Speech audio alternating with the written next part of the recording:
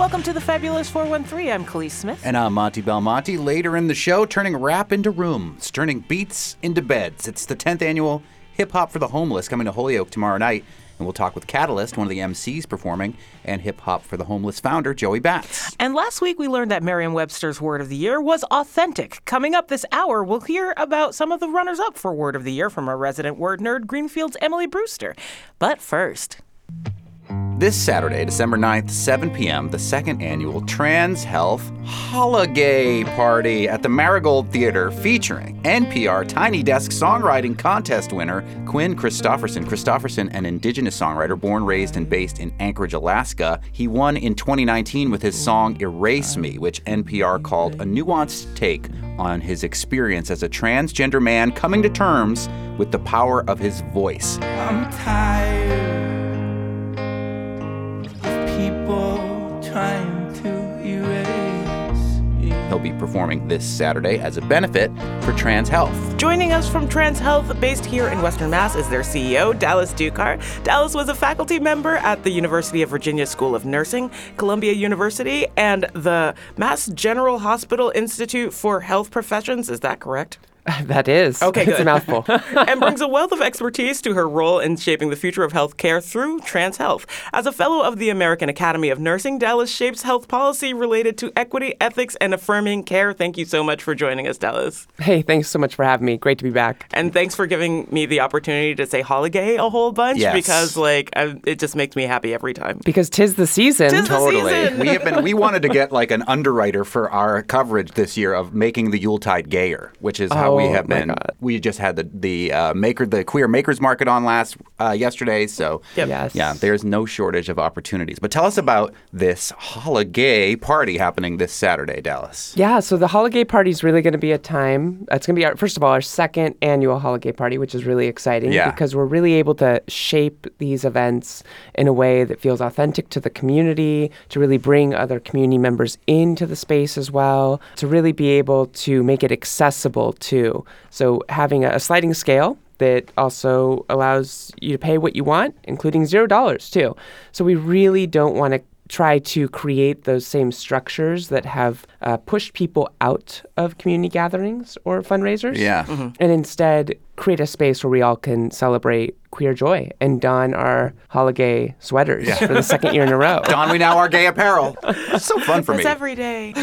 For those who aren't familiar with Trans Health or the other times that you've been on the show, Dallas, you are the only U.S. provider for gender-affirming care that has, in the entire country, that specifically focuses on gender-affirming care and are based here. Is that true? As far as we know, so we are trans-led, which is really important. Mm-hmm. We have intentionally tried to bring in trans people across the organization, soup to nuts. So if you are a patient coming in, whether it's the person at the front desk, your nurse, your provider, the CEO, you can see yourself seen in the lived experience of someone else. And you can see a thriving, successful person who's there to help. Mm-hmm. And we really believe that that is critical to not othering a community or having some type of savior syndrome in some way, but instead to have this be for us and by us, right? And so we have 100% of our budget dedicated to the care for trans and gender diverse individuals, along with research, advocacy,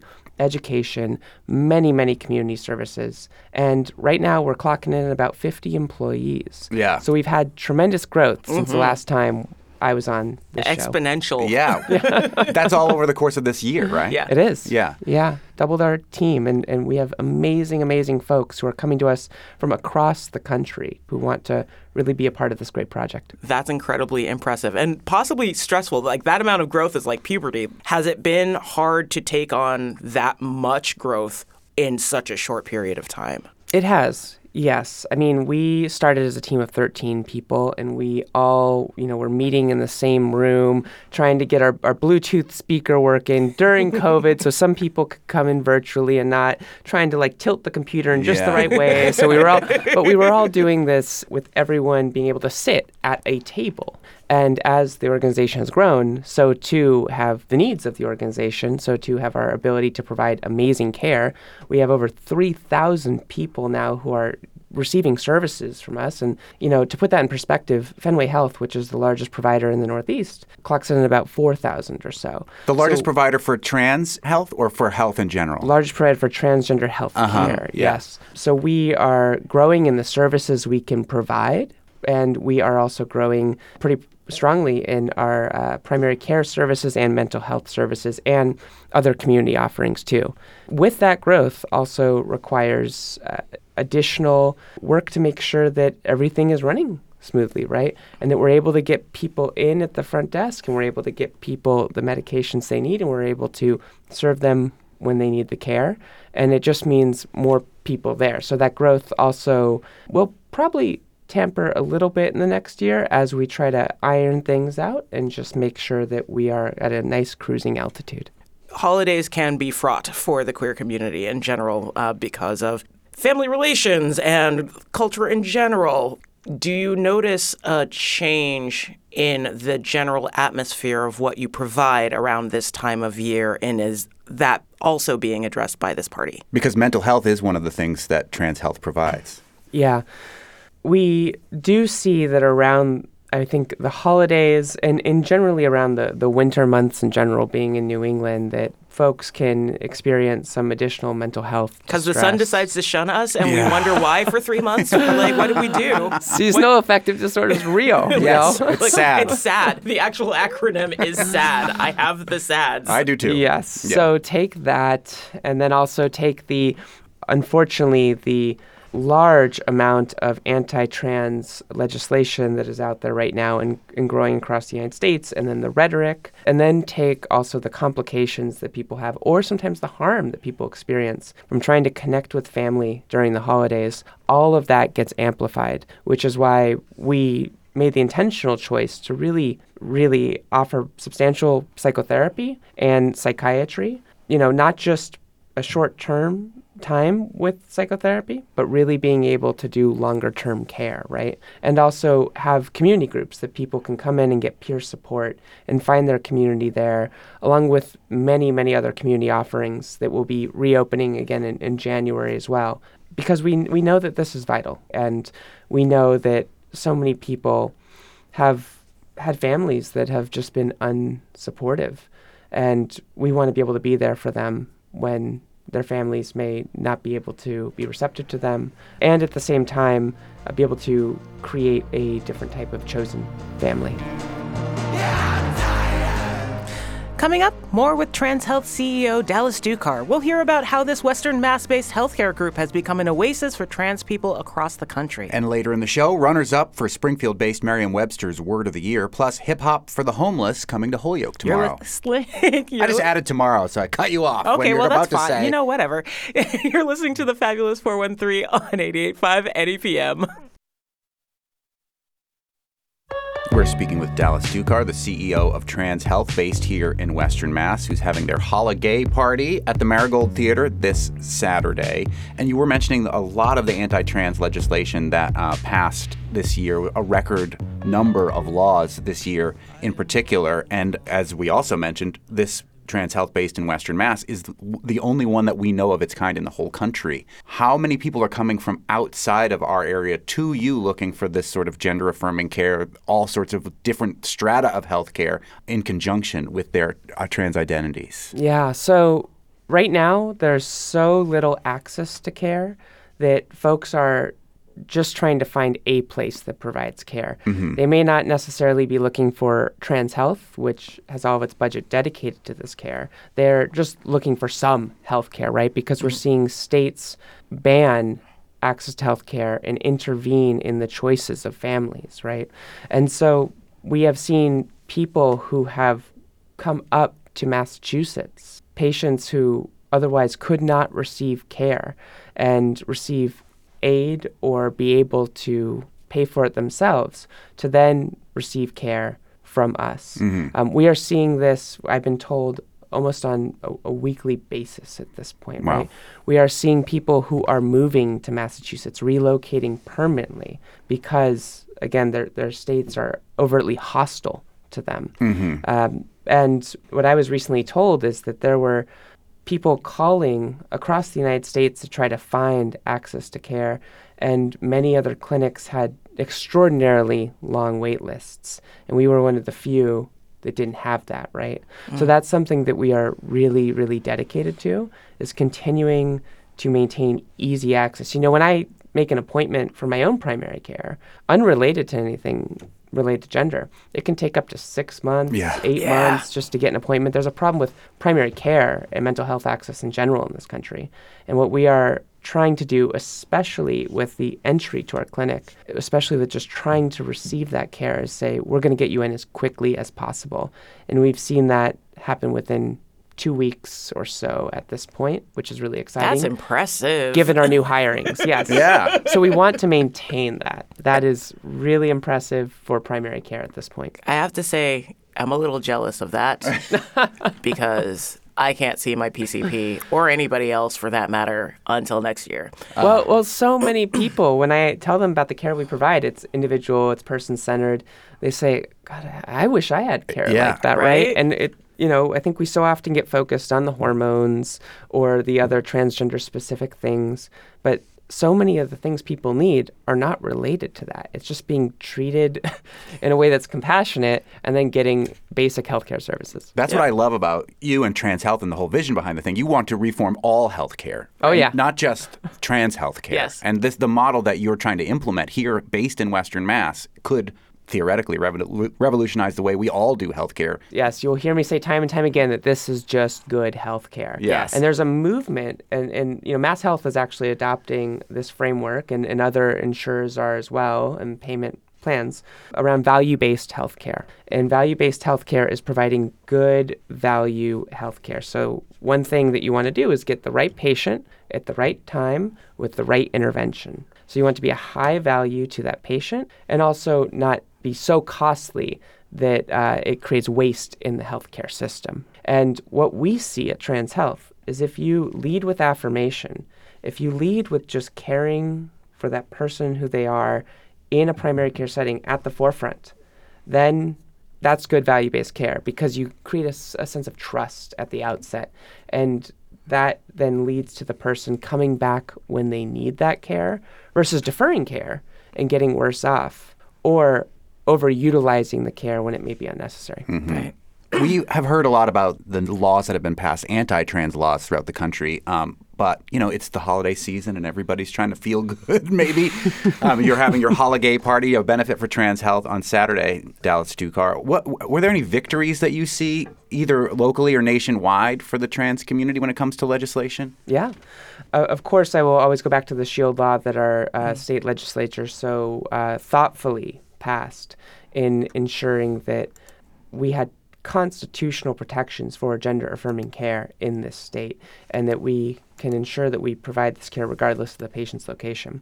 Moving forward in this year, one of the big wins I saw was one that we helped advise the legislative body on and was then passed in the budget, which started with a pilot program that Trans Health started. It was an access program, and specifically it was modeled after the Massachusetts Child Psychiatry Access Program. And this access program, funded by the Blue Cross Blue Shield Foundation, allowed us to consult providers wherever they were on gender-related needs or on gender-affirming care. So that instead of having to go to a place like Trans Health, that instead you could keep your own provider, and within 48 hours you could actually the provider could get clinical advice on a consultation so that then they can best help a marginalized population right there, and that person doesn't need to then go change their care delivery. Is Trans Health providing that clinical advice? So we were doing that for a period of time as a pilot, and it was now passed in the budget. And since being passed in the budget, it will be implemented by HHS, the state-level HHS, in the coming year. So the state will then be training people on how to collaborate with these insurance companies? The state will have a program to allow for a consultation so that providers can consult with other skilled providers so that patients can get the best care right there. It seems weird that we would need legislation so that medical providers can talk to each other about the things that they are less knowledgeable about, and yet here we are. Yeah, healthcare can be so siloed. Right. So siloed. And it's not just related to gender affirming care. We see state-funded programs on child psychiatry. There's MCPAP for moms, another one too that's for maternal health. So, it's great to see that DPH and HHS really stepping up and funding these programs. That's, I think one win on a state level too.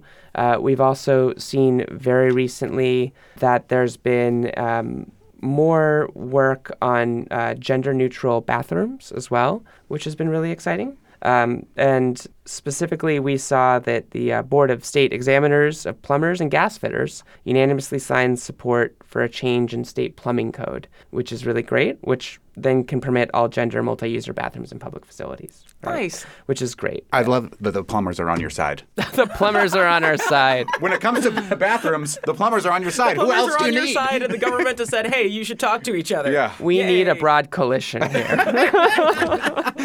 We're speaking with the CEO of Trans Health based here in Western Mass, Dallas Dukar, who's holding their holiday party this Saturday at the Marigold Theater in East Hampton. Not to move it back to the party, but you've brought in some really amazing people all year, like with Pony Sweat, my brain which was a froze. dance party that they had a couple months ago. And now with Quinn Christopherson, how did you connect with this songwriter to bring them in for your party? Who won the NPR Tiny Desk concert in 2019? Shameless NPR plug. Well, I have to give a shout out to our previous fundraising lead, M. Ayers, who was able to connect us to Quinn and make sure that we were able to bring them on. Also, Pony Sweat was another one of their brilliant ideas, too. And in starting a new organization, there are so many things that you have to do, especially a healthcare organization. And the really cool thing about that fundraising vision is that it was and has been a space where we can bring in celebration and reduce barriers and also just try to create a space for art too, right? Like real art and joy and rethink how we think about healthcare, that public art, that our own expressions of our own identity, that this can be a part of health. And we don't have to just think of this in a way that is dictated by whatever insurance says healthcare is going to be, but instead we can say this is good healthcare and this is art. Pony Sweat is one example of that. Quinn's another example. Alok, who we had for the birthday party, was another great person. Yeah. Mary Lambert, too. Yes. Local hero. So, I think it's really exciting to see the people we brought in, and there's so much more to come. And I think that is what happens when you get a group of creative and committed individuals all together in a startup in a space in the Valley. A lot of ideas come together, and you can rethink this outside of the confines of traditional healthcare that has unfortunately been, in some cases, weaponized against people. And instead, create a place that's expansive, joyous, liberatory.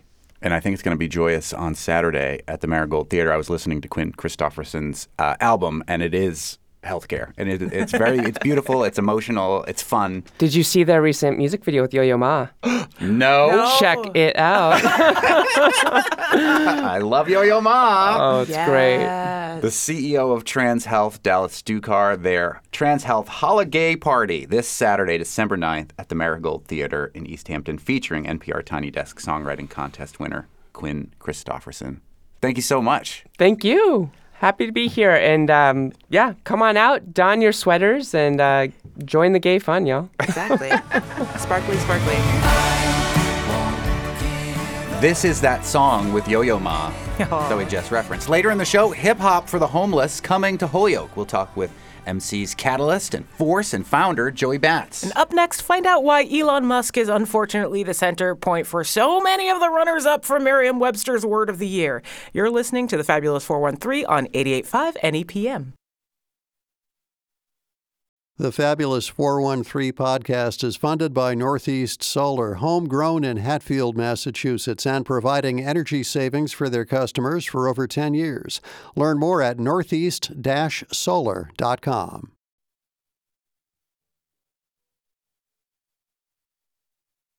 Emily Brewster, our resident wordster from Merriam-Webster, our Fair Dictionary in Springfield, returns. We missed you last week when The word of the year, Merriam-Webster's word of the year was unveiled. But for those listeners who might have missed it, what was Merriam-Webster's word of the year? It was authentic. Authentic. Kind of boring, but interesting in the same way that a conversation about AI and fake news all wrapped up in one word that we've used our entire lives. Well, and about cultural representation and interaction as well. Yeah, there's a lot packed into that. Yeah, even though the word it's a boring itself word is boring. until you look at where it's used and how it's applied, and then it becomes not so boring. Yes. What I love about the word of the year, even more oftentimes than the word of the year itself, is the runners-up for word of the year. Because while authentic rose to the top of the charts, lookups this year over last year about what the word authentic means, and that's how Merriam-Webster decides the word of the year. It's essentially by popular vote by lookups on their dictionary website. What other words were runners-up for word of the year? Well, runners-up is a little bit of a misnomer because some of these would not qualify for word of the year no matter what, because they just had a single big spike. So the word of the year is always a word that has significance throughout the year. And there is one very unusual, I think it's unprecedented, really, even word in our list, because this word was not entered in our dictionary last year. But once it was entered, it was just, for the rest of the year, it was looked up a great deal. Do you have any guess? Is it one of the Simpsons words? No. I don't know. I have no idea. Riz. Riz. Oh, the children's. I'm glad the children are still using the dictionary. No, it's not the children's who needed the dictionary. The children's are using it and their parents are like, what are my kids talking about? Is he one of the founders of Wu-Tang Clan? I'll let you try my Wu-Tang style. Bring them ruckus! I think that's right. I think the parents want to know if their kid is using a word that is, if there's something really wrong with it or something. For the olds like us, what does Riz mean, Emily Brewster? Well, it functions as both a noun and a verb. And as a noun, it means romantic appeal or charm. And as a verb, it means to charm or seduce. Now, some people have said that this word is, it's plausible, that it's short for charisma, or that it's an alteration of the word charisma. But the person who is credited with coining this word, a YouTuber named Kai Cenat, has said that no, it's not short for charisma. But he has also given no other source for the word. He says that he and his friends were just talking and hanging out, and this word came up, and they started using it, and now we're all using it. But that person has no claim on this word anymore. It's left his mouth and into the ether, and it's the people's word now. We define what it means, I guess, right? Oh, that's very true. Yeah. Yes, its meaning is out of his control, but where it came from is not. I suppose. If he says it's not short for charisma, then okay. Do you put that in the dictionary? Do you say a lot of people think it has to do with charisma, but this guy doesn't? But also, it's a word that popped up between him and his friends. What if his friends say that it's from charisma? Yeah, we could ask the friends. This word came from committee. Right. Well, our etymology says perhaps short for charisma. Okay. Because nothing else has been suggested. So that was not in the dictionary last year, but it was entered this year as part of your big word dump earlier in the fall? Word dump, Monty? Well, how many words was it? 690. Yeah. More than the last 2 years not to think of it as a dump. What should we call it? An onslaught? That sounds violent. I mean, a dictionary enhancement. Okay. And I know that there's been a movement to burgeoning. use less violent language, but also, I really like how descriptive violent language is. So it can be, for sure. I'm for onslaught. Words do mean things, but it's just nice to use those sometimes. I like dump. I like the brutality of it. What are some other interesting words that were contenders for Word of the Year, or at least tripped the radar of Merriam-Webster.com for increased lookups in the year 2023? Yes, the next one is a true runner-up. This is deep fake. Oh, wow. Ooh. Yeah, this ties into authentic, which is the word of the year for sure. If people aren't familiar with what deep fake is, how does Merriam-Webster define it? An image or recording that has been convincingly altered and manipulated to misrepresent someone as doing or saying something that was not actually done or said.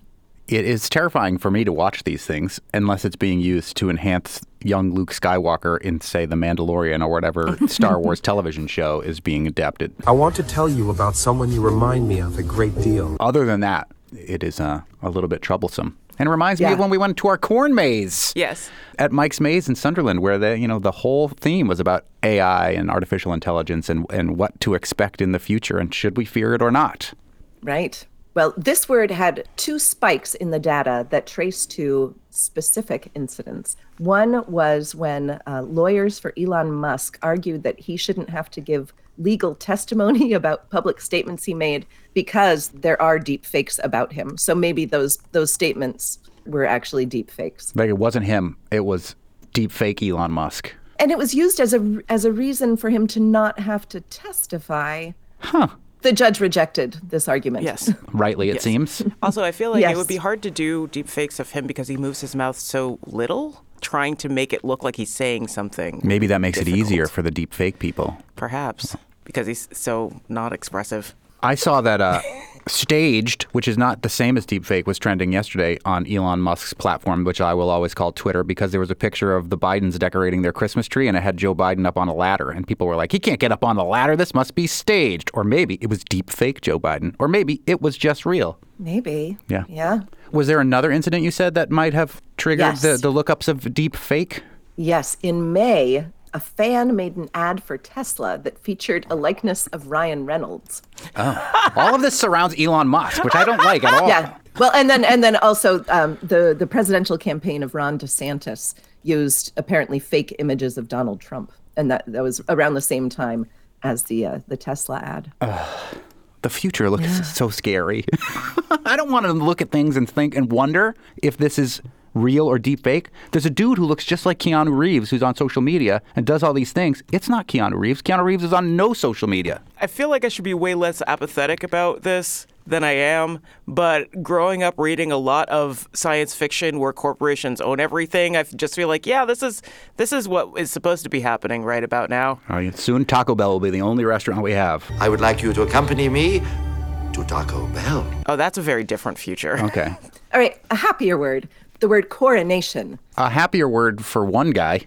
Yes. Well, and it's not. He's it's been not waiting such for a, that word to apply to him for years. Yeah, right? Right. He waited a long, long time, and this doesn't have to do with AI, right? Like I think he actually was crowned. I think so Yeah, too. Yes. eventually. Yeah. He is the authentic king of England at this point. Yes. For Yep. another 10 minutes probably before he sadly passes away too. It was very interesting to see the people who had never had a king before just be like, I don't know what happens now. This is all strange. Right. We thought the king was Michael Jackson or Elvis.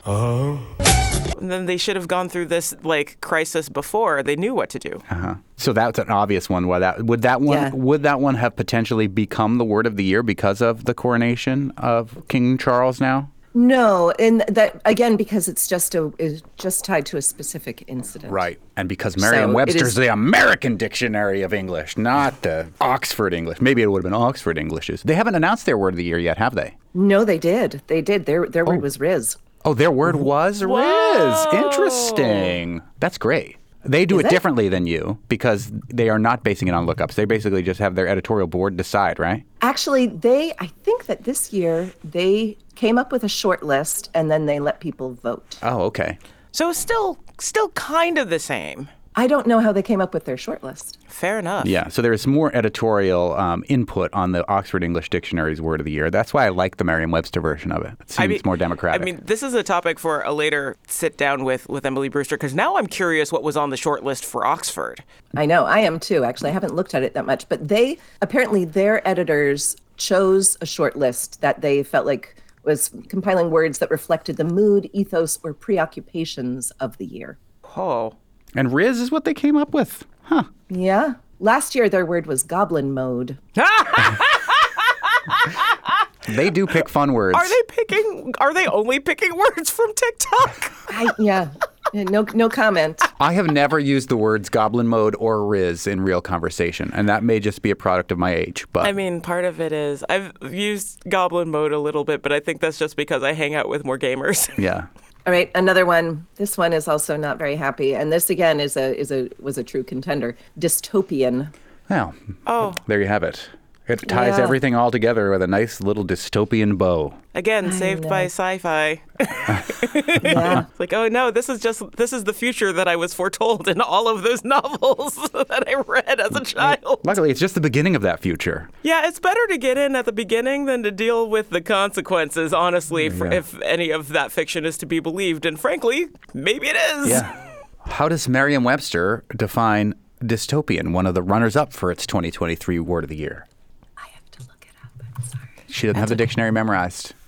Of relating to or being an imagined world or society in which people lead dehumanized, fearful lives. Yep. I mean, Yep. If what people are looking up is the canary in the coal mine, we're not looking good for going into the next year. The first time that this word spiked a bit was in early April. The Republican National Committee released an ad that was built entirely with AI-generated imagery. The ad portrayed what was described by many people as a dystopian future that the RNC asserts will result with the re-election of Joe Biden. So you re-elect the person who's president now, and this is the future that is sure to come. It doesn't really seem logical to me because he is the current president. Yeah. So, and then that was followed by Earth Day. Earth Day was a bit grim. Record high temperatures had just preceded the celebration of Earth Day. So that, the word dystopian was invoked there too. And then also with the Canadian wildfires, stories about AI also. the part of the year where we looked at Australia and said, hold my beer. Also, video games and movies. Yeah. Right? Yes. Always a key source of tales of dystopia. Especially in the past couple of years. Let's do something fun because Honestly, I'm one so of my bummed. favorite genres. I like reading about how much worse it could be. I also like those genres for fiction, but this is just creeping too much into the world of reality. Could be worse. Okay, here's the next one. And this one had a huge spike. But again, it was just tied to one event. It is EGOT. Oh, nice. Do you remember who got an EGOT? This year? Yeah. Oh. Who No. got an EGOT in 2023? I don't know. Not John Legend. No. He's close, though. I think he is an EGOT. I just don't think he got it in 2023. Tell us. Well, for people who do not know, an EGOT is the achieving of an Emmy, a Grammy, an Oscar, and a Tony, all of those awards.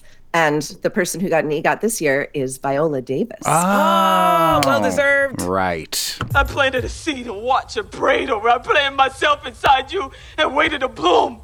It didn't take me no 18 years to realize the soil was hard and rocky and it was never gonna bloom. Yeah. She won a Grammy for her reading of the audiobook version of her memoir. That's nice. I like when you know somebody's so close to being an EGOT too, and you're like really rooting for them. Like, do something that's in the recording industry so you can win a Grammy. Or go do something on stage so you can have a Tony. Yeah, do it. That's got to be the hardest one to get, the Tony. The Tony's got to be the hardest one. Right. Yeah. I think like Rachel... Get that one out early. Rachel Maddow is going to be close to having an ego once she works with Steven Spielberg and all that with the movie versions of her podcast. But she'd have to do like a one-woman show on Broadway to get the tea. Yeah, I don't know if she'd be interested. I also don't know. I'm pretty sure she would not. I'm pretty sure too. Well, that's good. I love Viola Davis. And John Legend is an EGOT. He was the first black man to become an EGOT. So, Nice. Yeah. Okay, the next one, X. Nope. I know. We already talked Elon about Musk him a cannot bunch. be part of everything in the world. I know he's rich, but come on. X? Yeah. People looked up X? Yeah, people looked up X. They did. 885% more than in 2022. How many definitions of X are there? Many. I mean, X is a very interesting letter, actually, Right. because it has, it's more than just it signifies more than just a sound. Right. More than just, a graphic representation. Right. It is, of course, the 24th letter of the alphabet, a graphic representation of this letter, a speech counterpart of orthographic X. It also means 10 in Roman numerals. One designated X, especially as the 24th in order or class, or the first in an order or class that includes X, Y, and sometimes Z. It's also used to refer to an unknown quantity, and also used to refer to something that is shaped like or marked with the letter X. And they've got like X's and O's. Luckily, it doesn't say kisses. Twitter anywhere in your dictionary, right? No. Under X? No. You can X something out, but you don't X a message, for example, and we do still tweet things. That's true. Is Grimes listed under there because she's Elon Musk X? No? Different type of X? Different X. I see. Different X. But Yes. is it? Maybe it's not. We're going to call her Twitter now. That's funny. Well, Emily Brewster, we're going to do more runners-up as the year comes to a close about some of the words of the year runners-up from your dictionary. What's your favorite of the runners-up? Have you listed it already? We could save it. No, I'm saving it till next week. Uh-huh. Okay. A teaser, as they say in the biz. Up next, Hip Hop for the Homeless comes to Holyoke Thursday night. We'll talk with MC's Catalyst Force and founder Joey Batts. You're listening to the Fabulous 413 on 88.5 NEPM. I was taught to protect your neck, keep cautious in the clutch.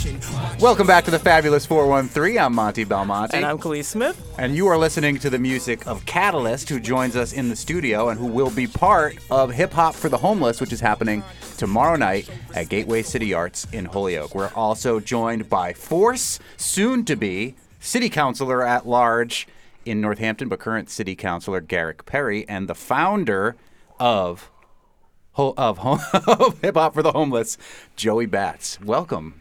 Hello. What's goody? How's everybody doing out there? Good, and you? Great. It's great to be back. Yeah. I miss this place. Force was on the very first episode of the Fabulous 413 when we were at the Jizza concert at Hawks and Reed. Oh. You were at the show, and I saw you, but you weren't actually on the radio show. That's fine. Yes, yeah. Force has actually been on a bunch, because Yeah. Force was on with me talking about Black nerd stuff later during Juneteenth week, too. And you were on for Pride in Northampton. And the You've been on a lot of Jaguars. times, so you're like a regular I'm now. putting numbers on the board, as they say. We've been around a little bit, it sounds like. Yeah. Okay, we should talk about this actual event instead of how many times Force has been on the show. Yes, you're right. So, Hip Hop for the Homeless celebrating 10 years. Joey Batts, tell us where you're from, where this idea came from. Yeah, absolutely. Just thank you so much for letting me come here. I think this is so dope. Shout out to both Force and Catalyst for kind of just like continuing our friendship through hip hop and allowing us to have Hip Hop for the Homeless in the 413. I'm from New York, but lo and behold, I've been in Connecticut for the last 25 years. Hip Hop for the Homeless is a multi-city tour that's been touring and happening in Connecticut for the last 9. We're celebrating our 10th year this December. We've already had 3 shows, and a couple of months ago, I reached out to my guys and I was like, yo, I'm trying to like expand this thing. I think it would be super dope to have it up by you.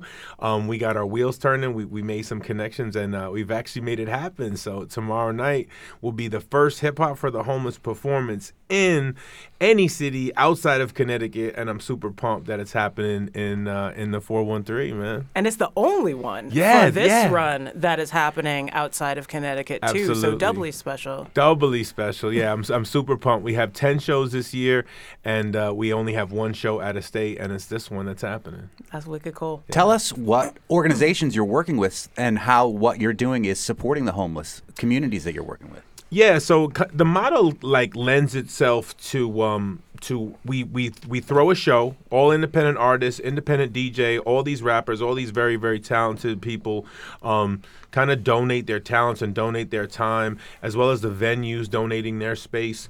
No one takes anything at the end of the night. All the money raised, all the clothing collected, all the food collected, all goes to a specific either food pantry or a specific homeless shelter in that specific town. So some of the ones we've worked with are Hands on Hartford in Hartford, the Simsbury Food Pantry in Simsbury, the Friendship Center in New Britain. But I think you could kind of speak to the one we're pairing with absolutely. tomorrow. Joey Batts hands the microphone to Catalyst, who's performing. Yeah, as far as on a local scale, for the show tomorrow, all of the proceeds, donations, and things like that are going to go to a family place or the family place. I'm not sure the official title, but they work with families who have suffered domestic violence and need a place to stay in the transitionary period throughout all those things. So I just reached out to a friend of mine, Earl, who is also an MC in the area, and he just let me know that this was the place that probably needed it the most, and they were on the fringe of not being able to support and help the people that they needed to. So I made the decision based on that. That's great. Is Earl on the bill for the show? It on is. Thursday? Yep. It's on the flyer to let you know where all that stuff is going and all that good stuff. And, no, Earl, your friend who told you where to send the money. Earl is not. No. I don't know if Earl Earl is still actively behind the mic anymore, but that's all right. We'll find out. So who is going to be at this show tomorrow at Gateway besides you, Catalyst? Besides me, yes, I will be performing tomorrow. It's going to be hosted by the lovely Joey Batts I got here with me. But we're also going to have my good friend DRC or the Rebel Cause. We're going to have Crown Quan, Manny May, and Murph, who's also a mutual friend of Joey and ours. So what's really cool about it is at the Divine Theater recently, I started a bunch of showcases to kind of help younger artists get their feet under them about performing and how to do it and get the technique right and stuff like that. So a lot of the acts you're going to see tomorrow night are actually acts that have flourished because of that. So it's a passion point of mine in multiple facets. So I'm very excited about tomorrow. Dope. And are all these MCs from the 413, or where are they coming from? No, so Manny May is from the 413, DRC is from the 413, Crown Quan, I believe, is from Springfield. Actually haven't formally met him. We've done some politicking back and forth. But then Murph is from Connecticut, I believe the Hartford area. Yeah, he's a Hartford cat, so this is dope. I'm like bringing one of my friends up with me. It's going to be a lot of fun. Nice. Yeah. Like keeping it connected. Yeah, yeah, absolutely. Has teaching MCs to be on stage changed anything about the way that you were on stage, Catalyst? A ton, actually, a ton. It's given me a lot of perspective, seeing, how I used to be back in the day watching video and old footage and stuff like that. It's just taught me, I'm glad I got Force in my corner because he's been that kind of person in my corner, kind of, guiding me and directing me. But, it just lets me know I could have had more and I wish I would have listened more. And I can see that in some of the younger artists as well. I can also see the talent and, the potential behind some of these kids, and they just need that extra guidance and that extra person behind them. And I'm glad I get to be that person. Yeah. Word. It's Hip Hop for the Homeless. It's happening tomorrow at Gateway City Arts in Holyoke, and we're joined by one of the MCs performing, Catalyst, as well as Joey Batts, the founder of Hip Hop for the Homeless, and his good buddy Force, who happens to be a city councilor in Northampton, soon to be city councilor at large in Northampton, Garrick Perry. I know that you're not intimately involved with the inner workings of the city of Holyoke, but homelessness and houselessness is an issue that is affecting every community. Talk about some of the things that have gone on with you in Northampton in response to houselessness as of late. Well, that's a good question, Monty, but before I move on to that, I do want to talk about why I'm excited about this event. Like a good politician, you answer the question you want to answer, not the question that was asked. Get him! Get him! So for me, get him! Really, I'm excited for this because this is a perfect merging of my worlds. I've known Joey Batts for a number of years. We met through my band, The Alchemistics. Joey Batts had a band, Joey Batts and Them. You may have seen his face throughout Northampton. He is your best friend, if you remember that sticker campaign. Oh yeah. And then also, my brother Catalyst. It's been great watching him grow into a mentor for folks. Also, I used to work at Gateway City Arts. Right. I spent a number of years there, and so I think it's really important to really give back to cities, inner cities, and what Gateway City Arts for me provided was a space that had potential. It was something that could give back to the local community, and that's one of the reasons why we chose to do this event at Gateway City Arts. I was telling Joey today that on this day, December 6th, 8 years ago, we had an event for our founder, Dempsey Zulo, at Gateway City Arts. It was my first time there, so I feel like it's come full circle. Things like that happen. But in terms of the houseless population in Northampton, the city itself is doing a lot to try and handle that. We are in the process of opening up a resiliency hub. I'm very excited about that. We just purchased the place from Eric Sewer. It's at the end of Main Street, sort of right near City Hall. Right near City Hall. Used to be a church. And I had the pleasure of taking a walkthrough of that in last February just to see what it looks like. There's a stage there. Yeah, it's a beautiful space inside. Amazing. Stained glass ceilings. And so they're doing that. Northampton has also started the Division of Community Care, and that is up and running. Eventually, it will be in the Resiliency Hub. Right now, it's where what was the Chowder House? The Smithsonian House. Yep. So it's placed there, and we're looking at ways to really interact with our houseless population. I'm actually going to be doing some work with MANA next year, doing a education program, like a hip-hop writing program with some of the folks who utilize that service. This is the first time I've talked about this publicly. Man, it's a soup kitchen in downtown Northampton, an excellent organization, making sure people have enough to eat. Yeah. And so I'm excited to continue my work again as becoming counselor at large to do this work of bridging entertainment and community building in our areas. Joey, beyond looking for organizations that are in the cities that you planned this event, has anything changed about how you run it being here in Holyoke as opposed to when you run it in Connecticut? Not necessarily. I think the biggest thing is figuring out that, like, after 10 years, it's kind of wild to do anything for 10 years, right? So, yes. So like to do something like this for 10 years, to keep it from being stale, right? To see exponential growth, to get people excited about it. I think we all have to change, right? As sentient beings, when we create things, as artists, as thinkers, as creators, I think everything needs to change and adapt. So I think of Hip Hop for the Homeless just kind of, pulsing and like moving out, its radius further and further and further. And I think hopefully this is the first of many kind of collaborations where I would love to see multiple dates in Massachusetts next year. I would love to be able to have nonprofit status myself as Hip Hop for the Homeless, just so I could pass the reins. And obviously I'm going to try to come to any event I can, but if I was able to do that, then I would love to see other artists kind of pick up the mantle like Catalyst has. And to me, that is the thing that makes what we're doing, that gives it even more longevity. Because we can't always have the same artists on every show, right? We can't have the same artists involved. We're getting older just like the cause is getting older. So we have to keep reinventing the wheel in getting newer artists and fresher artists.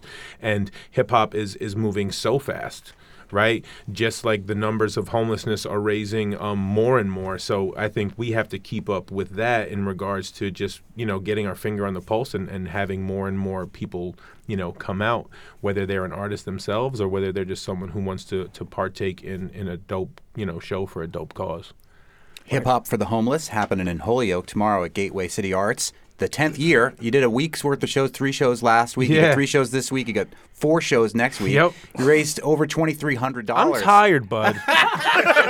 You're a teacher, too. I'm tired, bud. You're a teacher, right? That's what you do most of the time? Yeah, that's what I do. That's awesome. That's what I do. And my principal won't give me the days off. Oh, come on, principal. We'll write you a note.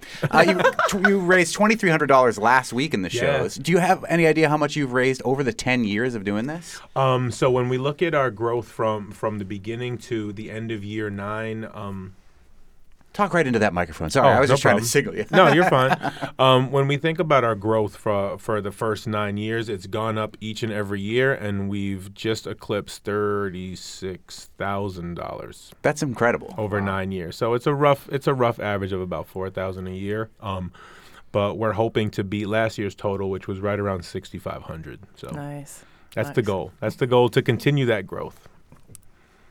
And going back to Force, who is a city councilor in Northampton, I mentioned this briefly, and we only have 1 minute left. Where are we at with Ninja Turtle manhole covers in the city of Northampton to celebrate that iconic intellectual property that has origins? And why is there a town in New Hampshire that is trying to steal Northampton's thunder with Ninja Turtle manhole covers? Well, they are not trying to steal the thunder.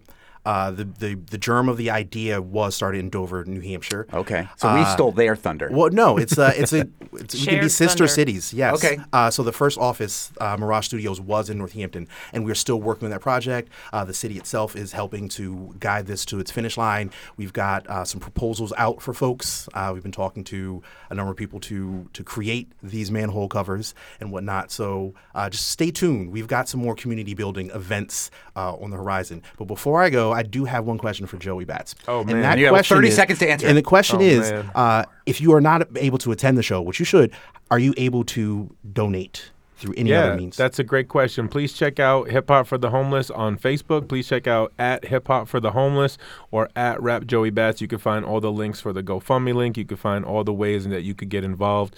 And we hope to see you there tomorrow night. But if not, we'll circle the block. Oh, And I'll be rapping. Quickly on top of that. So it's a food drive and a clothing drive. Correct. On top of that. What type of food, what type of clothing are you looking for? Yeah.